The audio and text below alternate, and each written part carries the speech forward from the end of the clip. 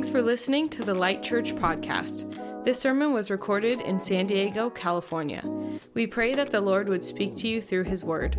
For more information, you can visit our website, lightsandiego.com.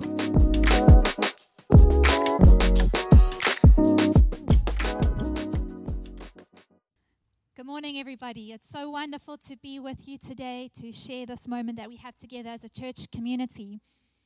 I'd like to begin by reading something that maybe some of the English majors in the room have heard before.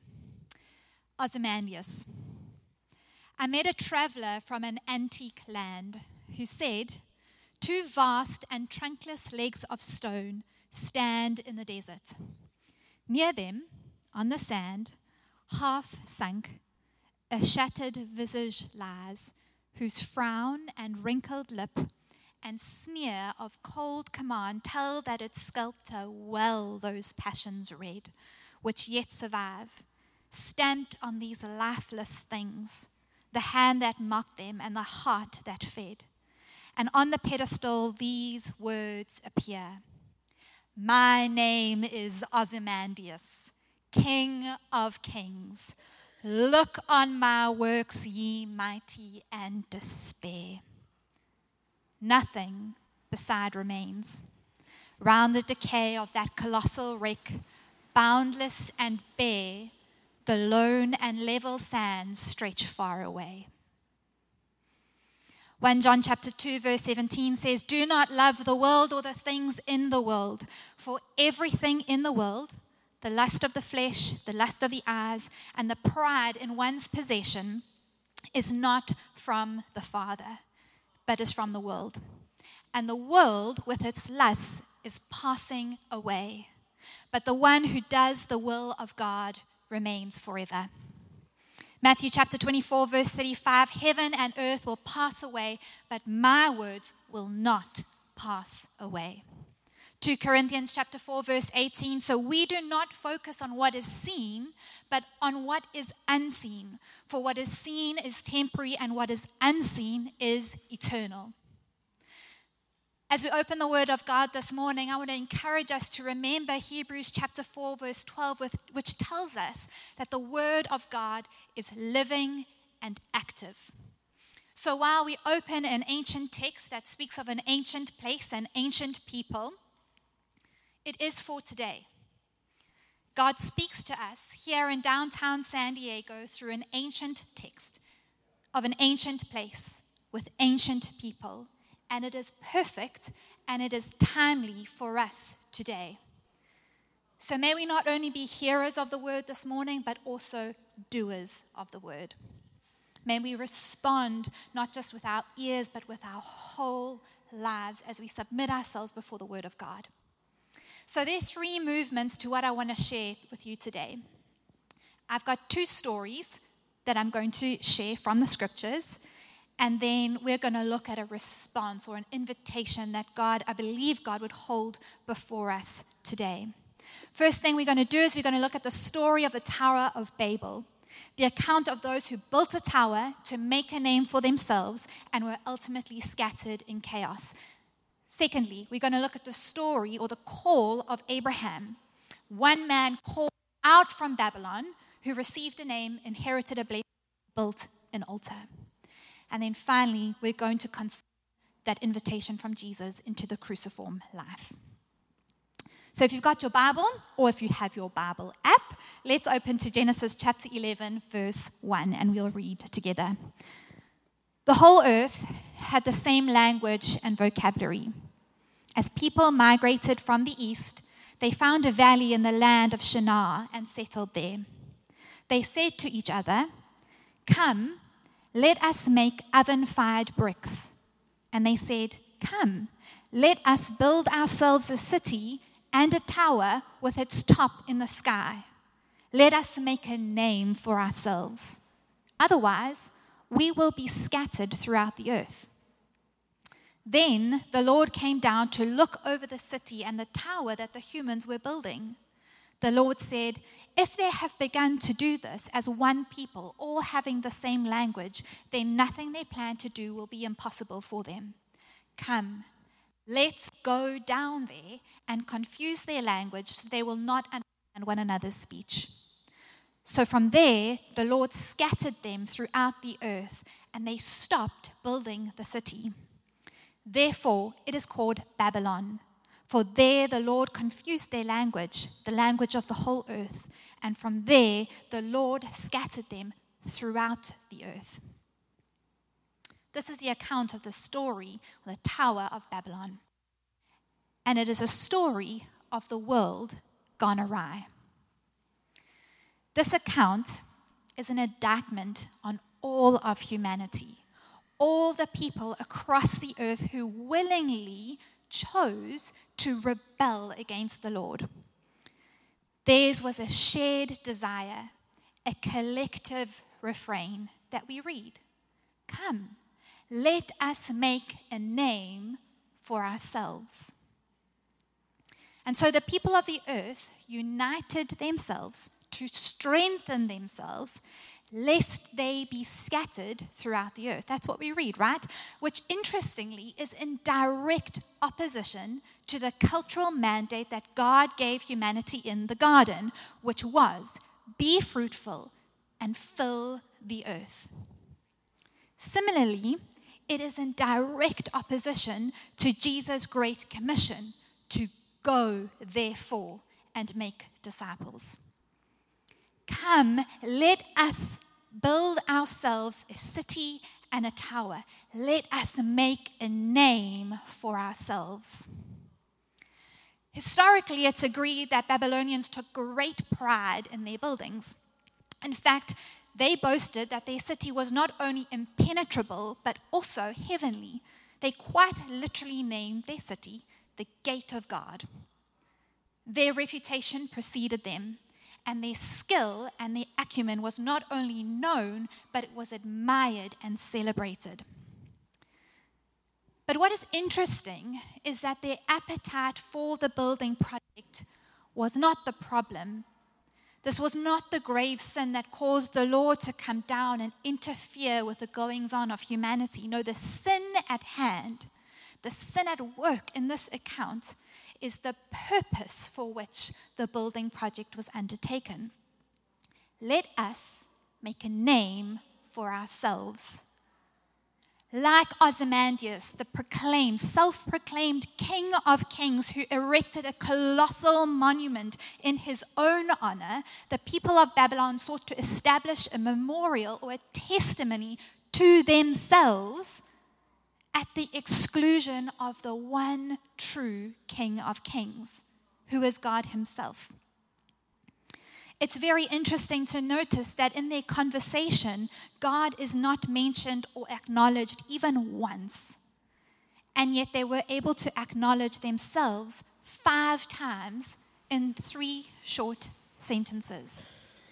Come, let us make oven-fired bricks. Come, let us build ourselves a city and a tower with its top in the sky. Let us make a name for ourselves. Otherwise, we will be scattered. This, in essence, is the first expression of secular humanism, which is the promotion of human values and achievement to the exclusion of theological ones. It's the promotion of human values outside of the kingdom of God. And just like the secular humanism that we experience today, any endeavor done apart from God is ultimately one done in futility. Though their tower stretched to the sky, do you notice that God still had to come down toward them? Though they sought to make a name for themselves, the name of the Lord ultimately was and always will be the one singular name that is above every other name. As is consistent with the loving character of God, his judgment upon the people of Babylon, which we read about, is not only a punishment for the rebellion and for their sin, but it's also an act of incredible grace. You see, God's concern for the people of Babylon was not one of jealousy. It was not a concern birth of insecurity at some kind of creative rival that had emerged. Rather, his concern for the people of Babylon was their collective denial of who he was. His concern for the people of Babylon was one that was birthed in love. His concern was the rejection of the one who is eternal, the one who is all-powerful, the one who is all-knowing, and the one who is almighty. Because a life that is lived apart from the testimony of who God is, a life lived outside of the realm of acknowledging who the Lord is one that results in chaos and confusion. We simply need to look at our own lives or read one or two headlines to realize that secular humanism and a life lived apart from God, apart from the one who holds all things together, is futile and results in chaos. What's interesting is that ultimately the very thing that they feared, the very thing that they were working against, being scattered, is the result of their rebellion. Let us make a name for ourselves, otherwise we will be scattered throughout the earth. And what do we read at the end of their account? The Lord scattered them throughout the earth. Now you might be thinking, well, Caitlin, that's a really nice Mesopotamian story, but what does this actually have to do with me and my life today? Well, according to the New Testament and according to just the trajectory of history at large, I would say that this account has absolutely everything to do with my life and to do with your life today.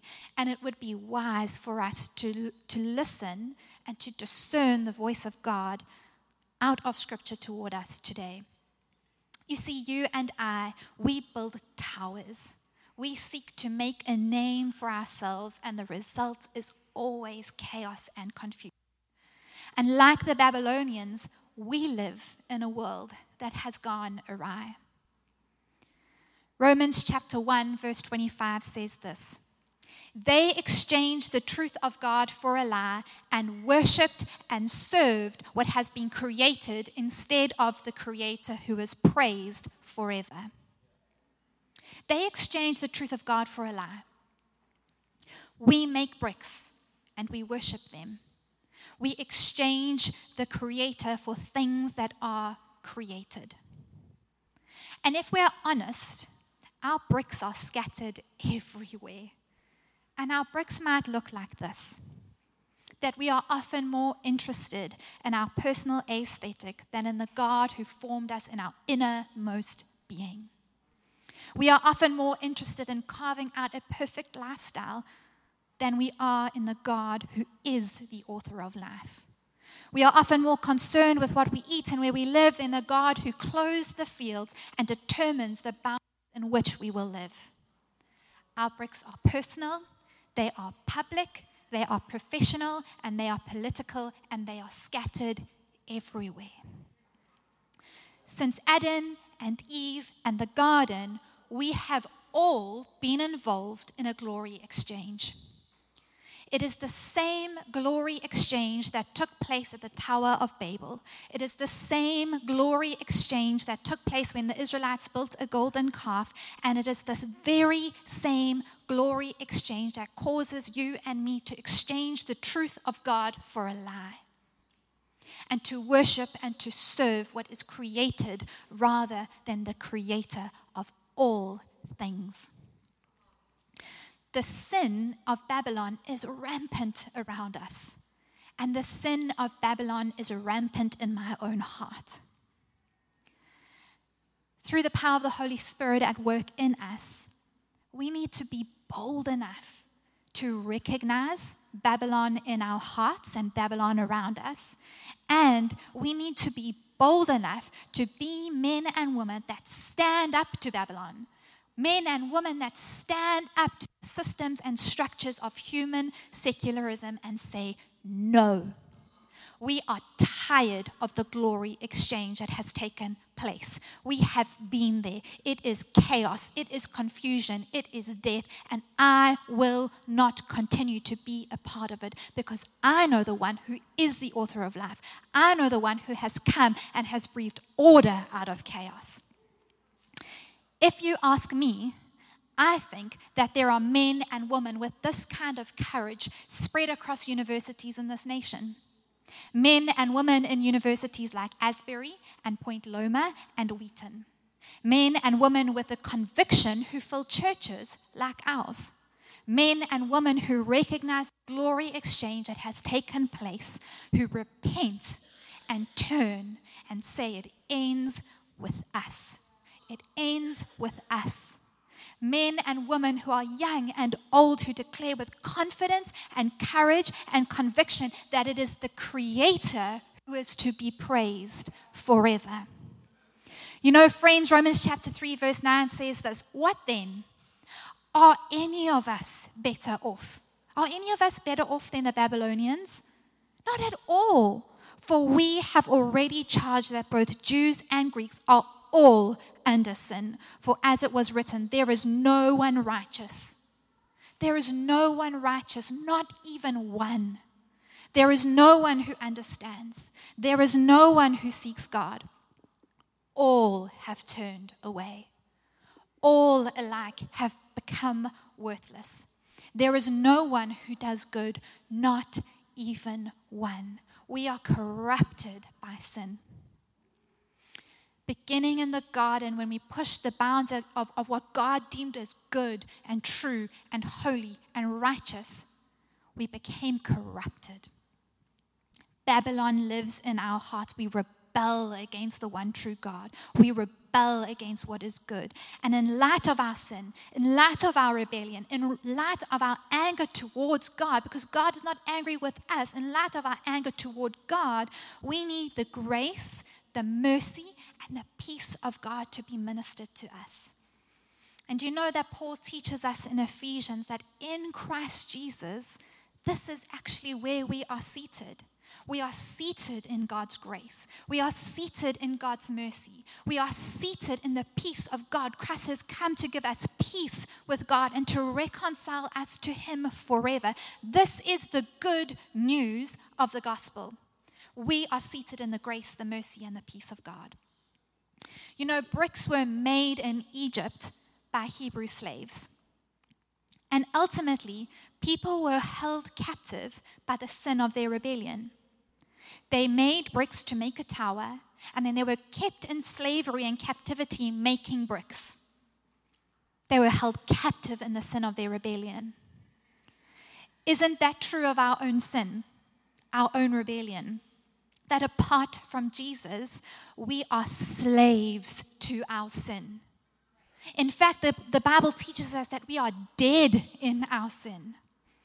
But the good news of Jesus Christ is this, that no matter the glory exchange that has taken place, no matter the lies that we have believed, no matter the bricks that we have built, no matter the towers that we have worshipped, in Christ we are not slaves to our sin. We are free.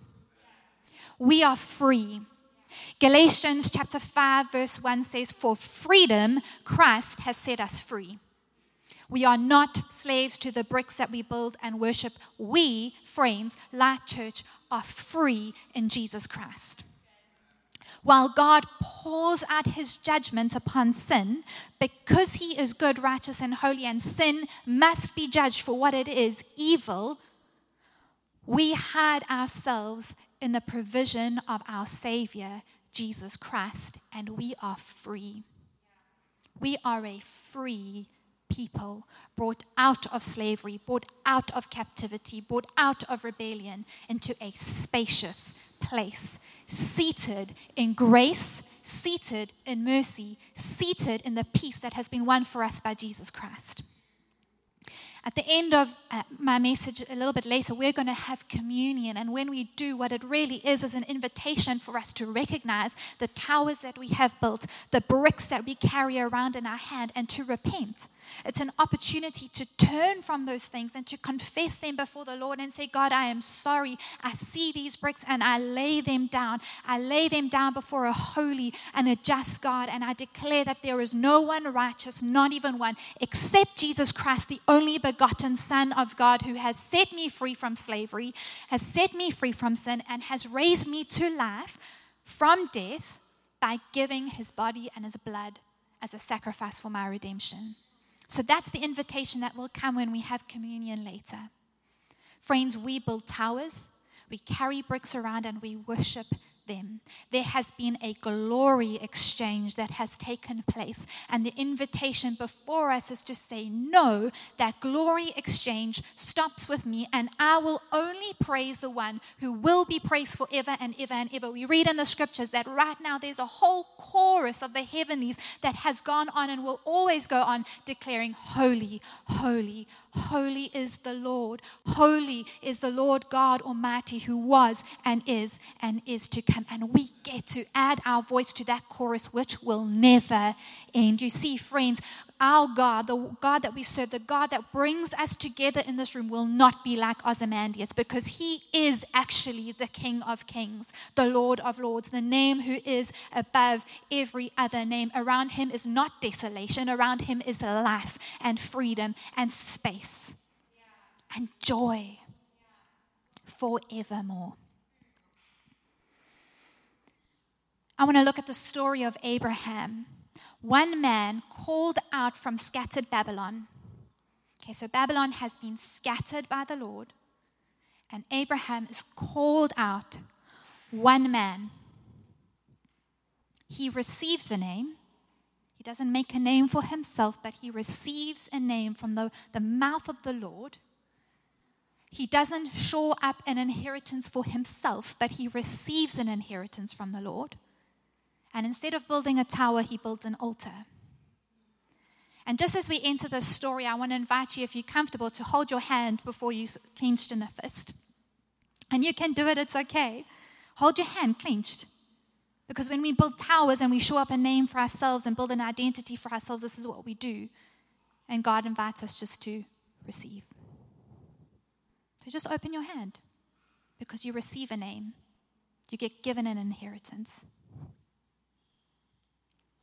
This is what it means to be children of God. Genesis chapter 12, verse 1 to 9. The Lord said to Abram, go from your land, your relatives.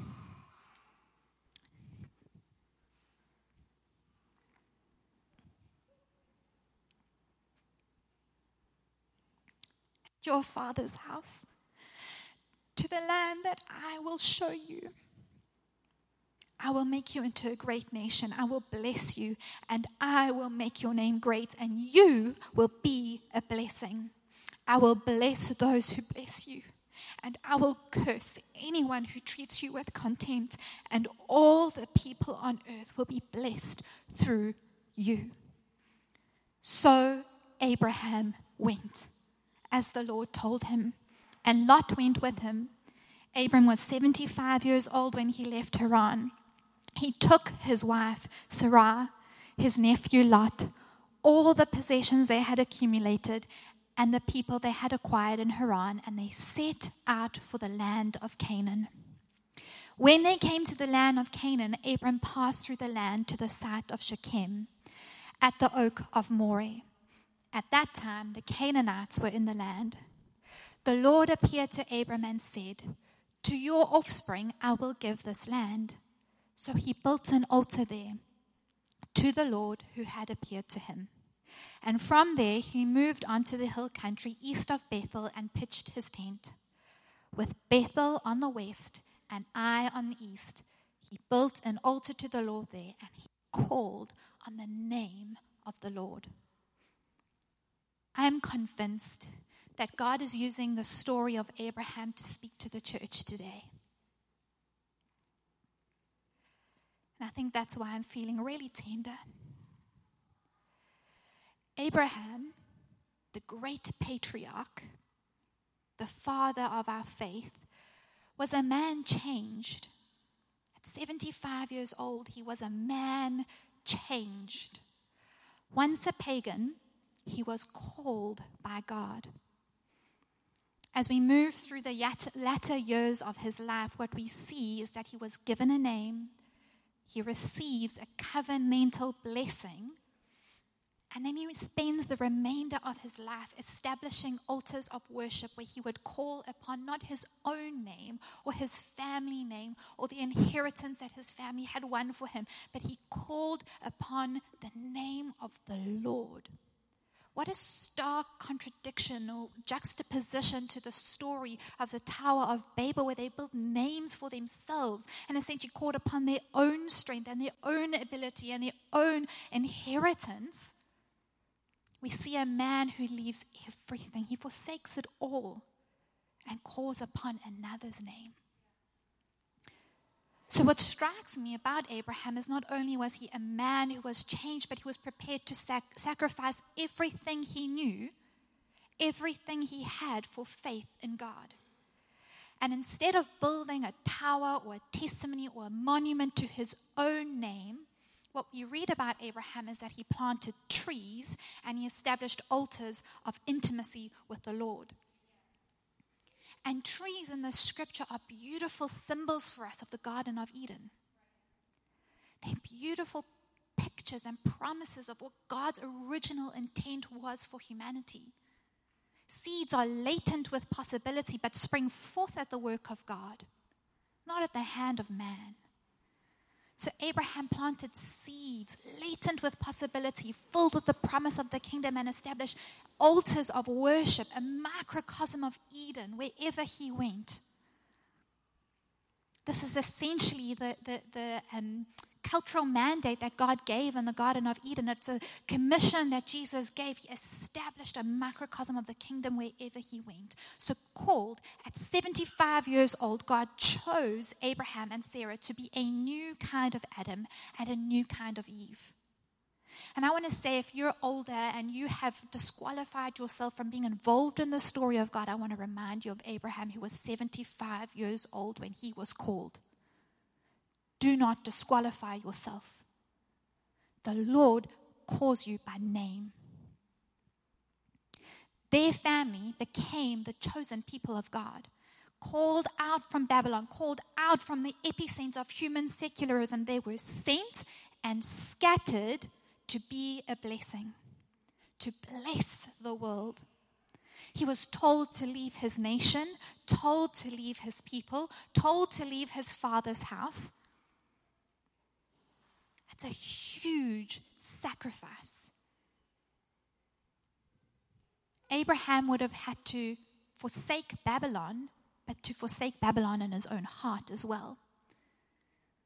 I've made a little move from South Africa to San Diego, and friends, let me tell you, Babylon has risen up in my heart. All the places where I put my security, all of the trust structures that I have lived in, that I have swum in, that I have been naive to, all of those things have surfaced in my heart, and I have had to say, no, I will forsake it all, because there is one name. There is one name I call upon. I don't call upon the name of my nation. I don't call upon the name of my family. I don't call upon the name of my inheritance that my parents fought and won for me. I call upon the name of Jesus, because his is the name that is eternal. His is the name that will last forever.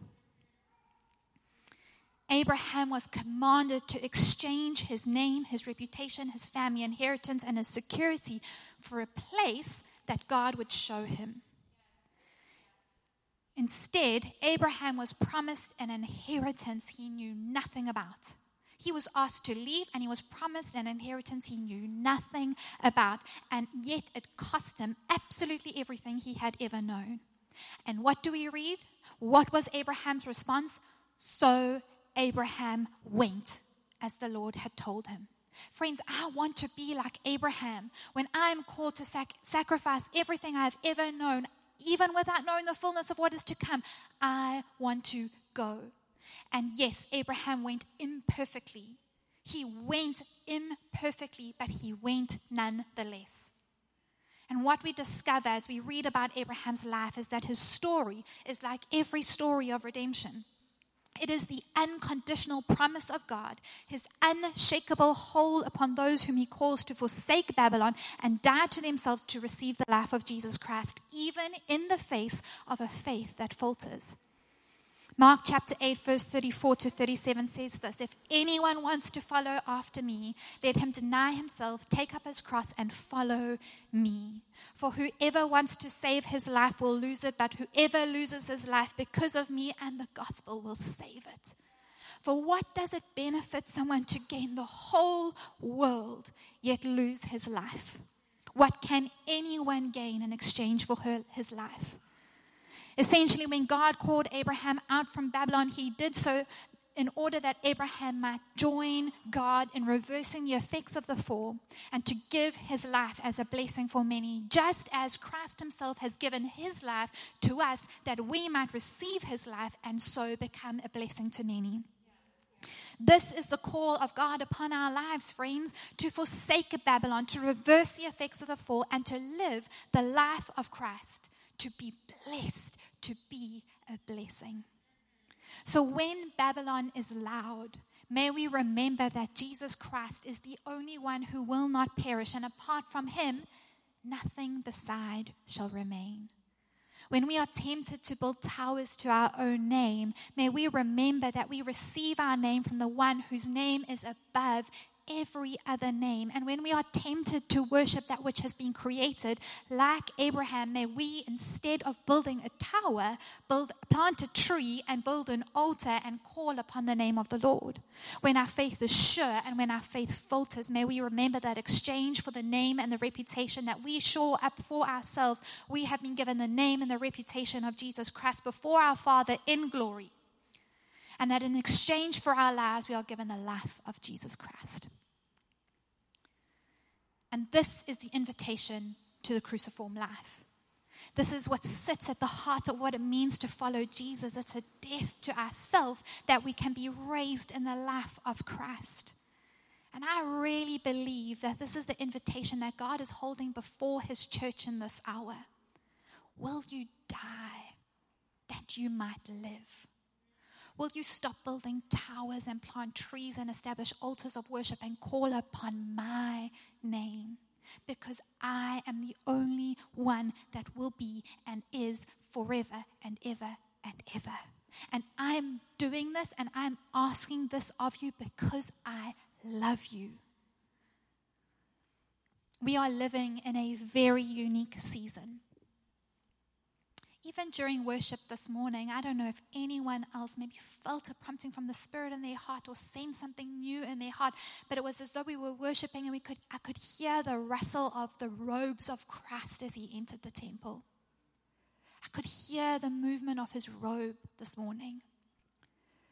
With its birth in Asbury and a foretaste of revival that is spreading across the globe, we are witnessing a great move of repentance and humility as God draws near to his people.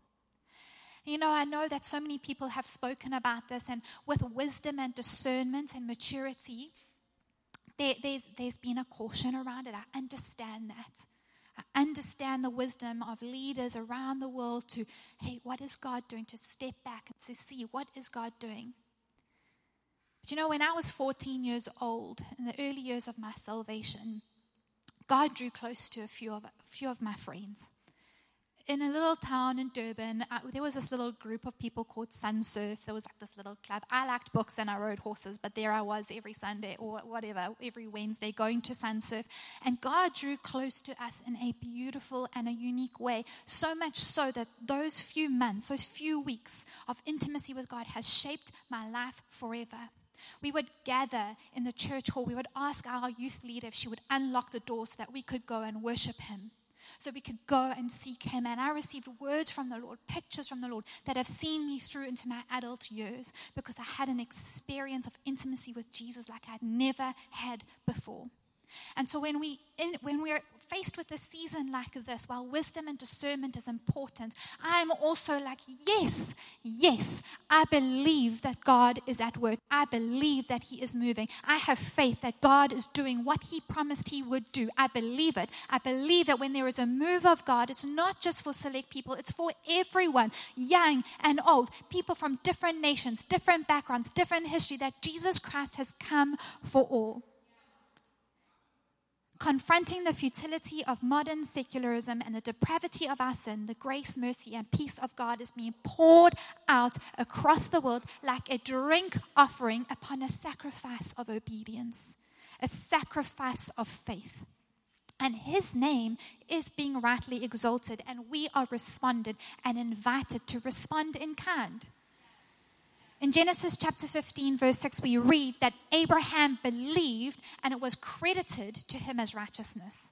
It wasn't earned, it was credited. Credited to him as righteousness. Abraham believed and it was credited to him as righteousness. In Romans chapter 4, verse 18 to 20, we read that Abraham believed, hoping against hope. He did not waver in unbelief at God's promises, but was strengthened in his faith and gave glory to God. How did he do this? Remember Genesis 12, verse 9? He built an altar and called upon the name of the Lord. Now listen to how Romans chapter 4 continues in verse 23 to 24.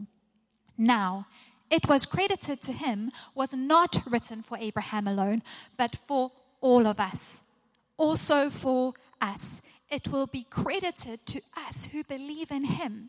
Light Church, I want to ask you today, will we believe Romans chapter 5, verse 15, which says that through the righteousness of one man, Jesus Christ, there is a life for many?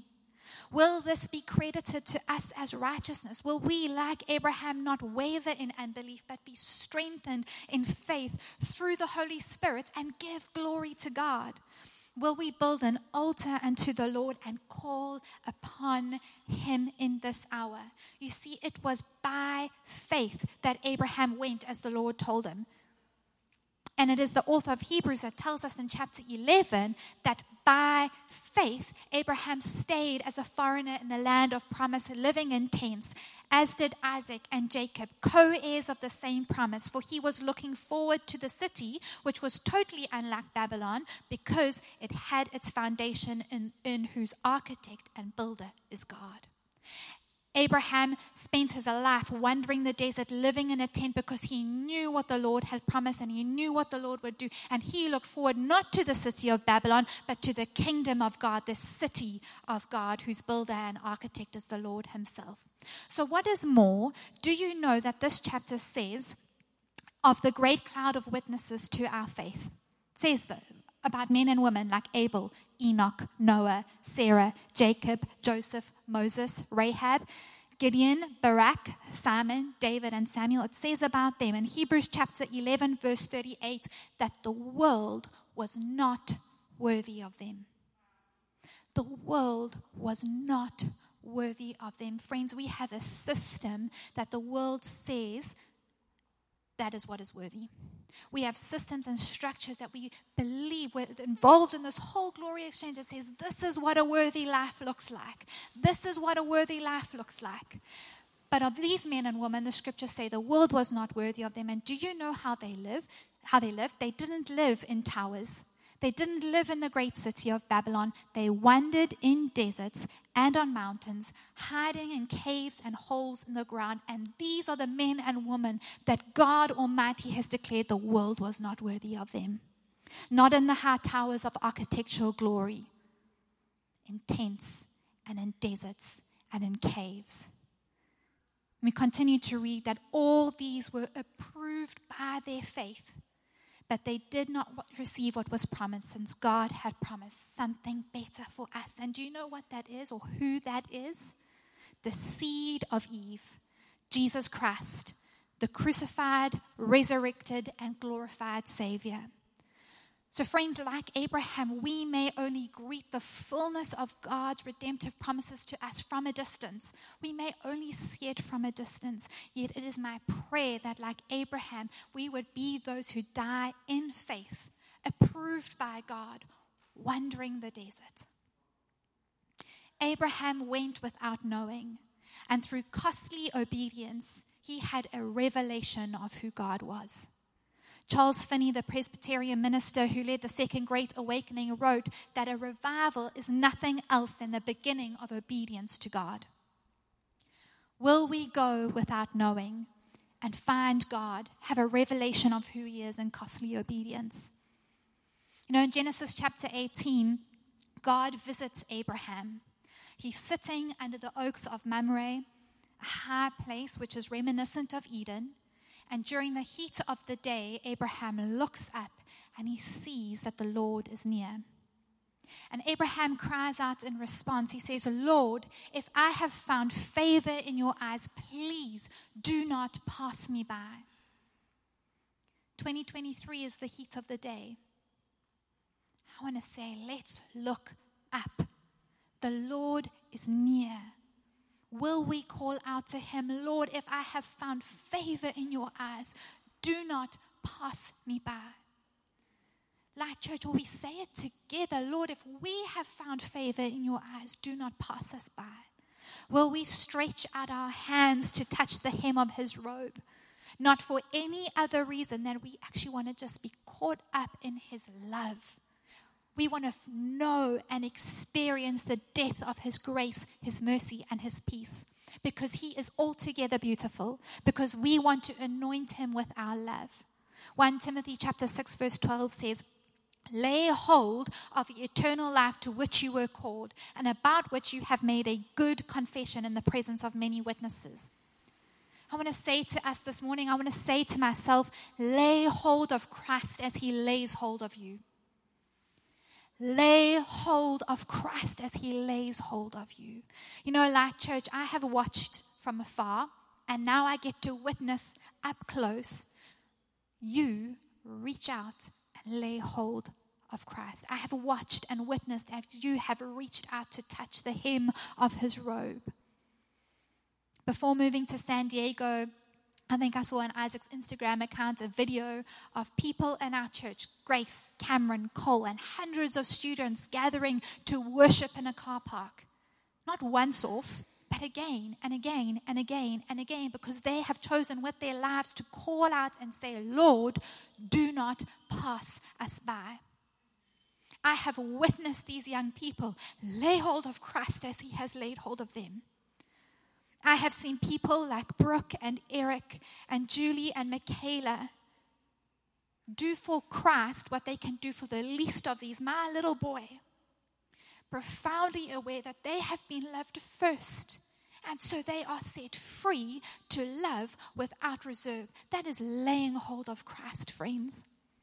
Last Sunday, some of you I know were at the 5 p.m. service in Encinitas, and from what Brian tells me, you effectively booed Stevie off the stage because you were not done laying hold of Christ. He said every time Stevie came up, it was like just the congregation grew louder and louder and louder in worship because they were not yet done laying hold of Christ. How beautiful is that? God, Lord, if you have found favor with me, do not pass us by. With humility, I want to ask, friends, could we do that again? Could we lay hold of Christ like you have done so many times before?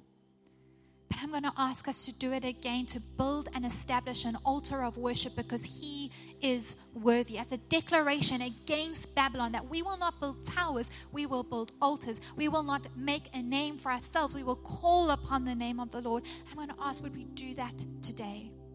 Can we lift up our voices in response to the Lord and lay hold of Christ? Lord, if I have found favor in your eyes, do not pass me by. You know, during our preaching meeting, we discussed the spiritual practice that we would highlight in response to this passage. And we agreed that we would call our community to Sabbath, which is a beautiful gift from God. To rest and to rejoice in the Lord, to recognize that the tower is futile and the trees of Mamre, where the altar is built, far more glorious than we can imagine.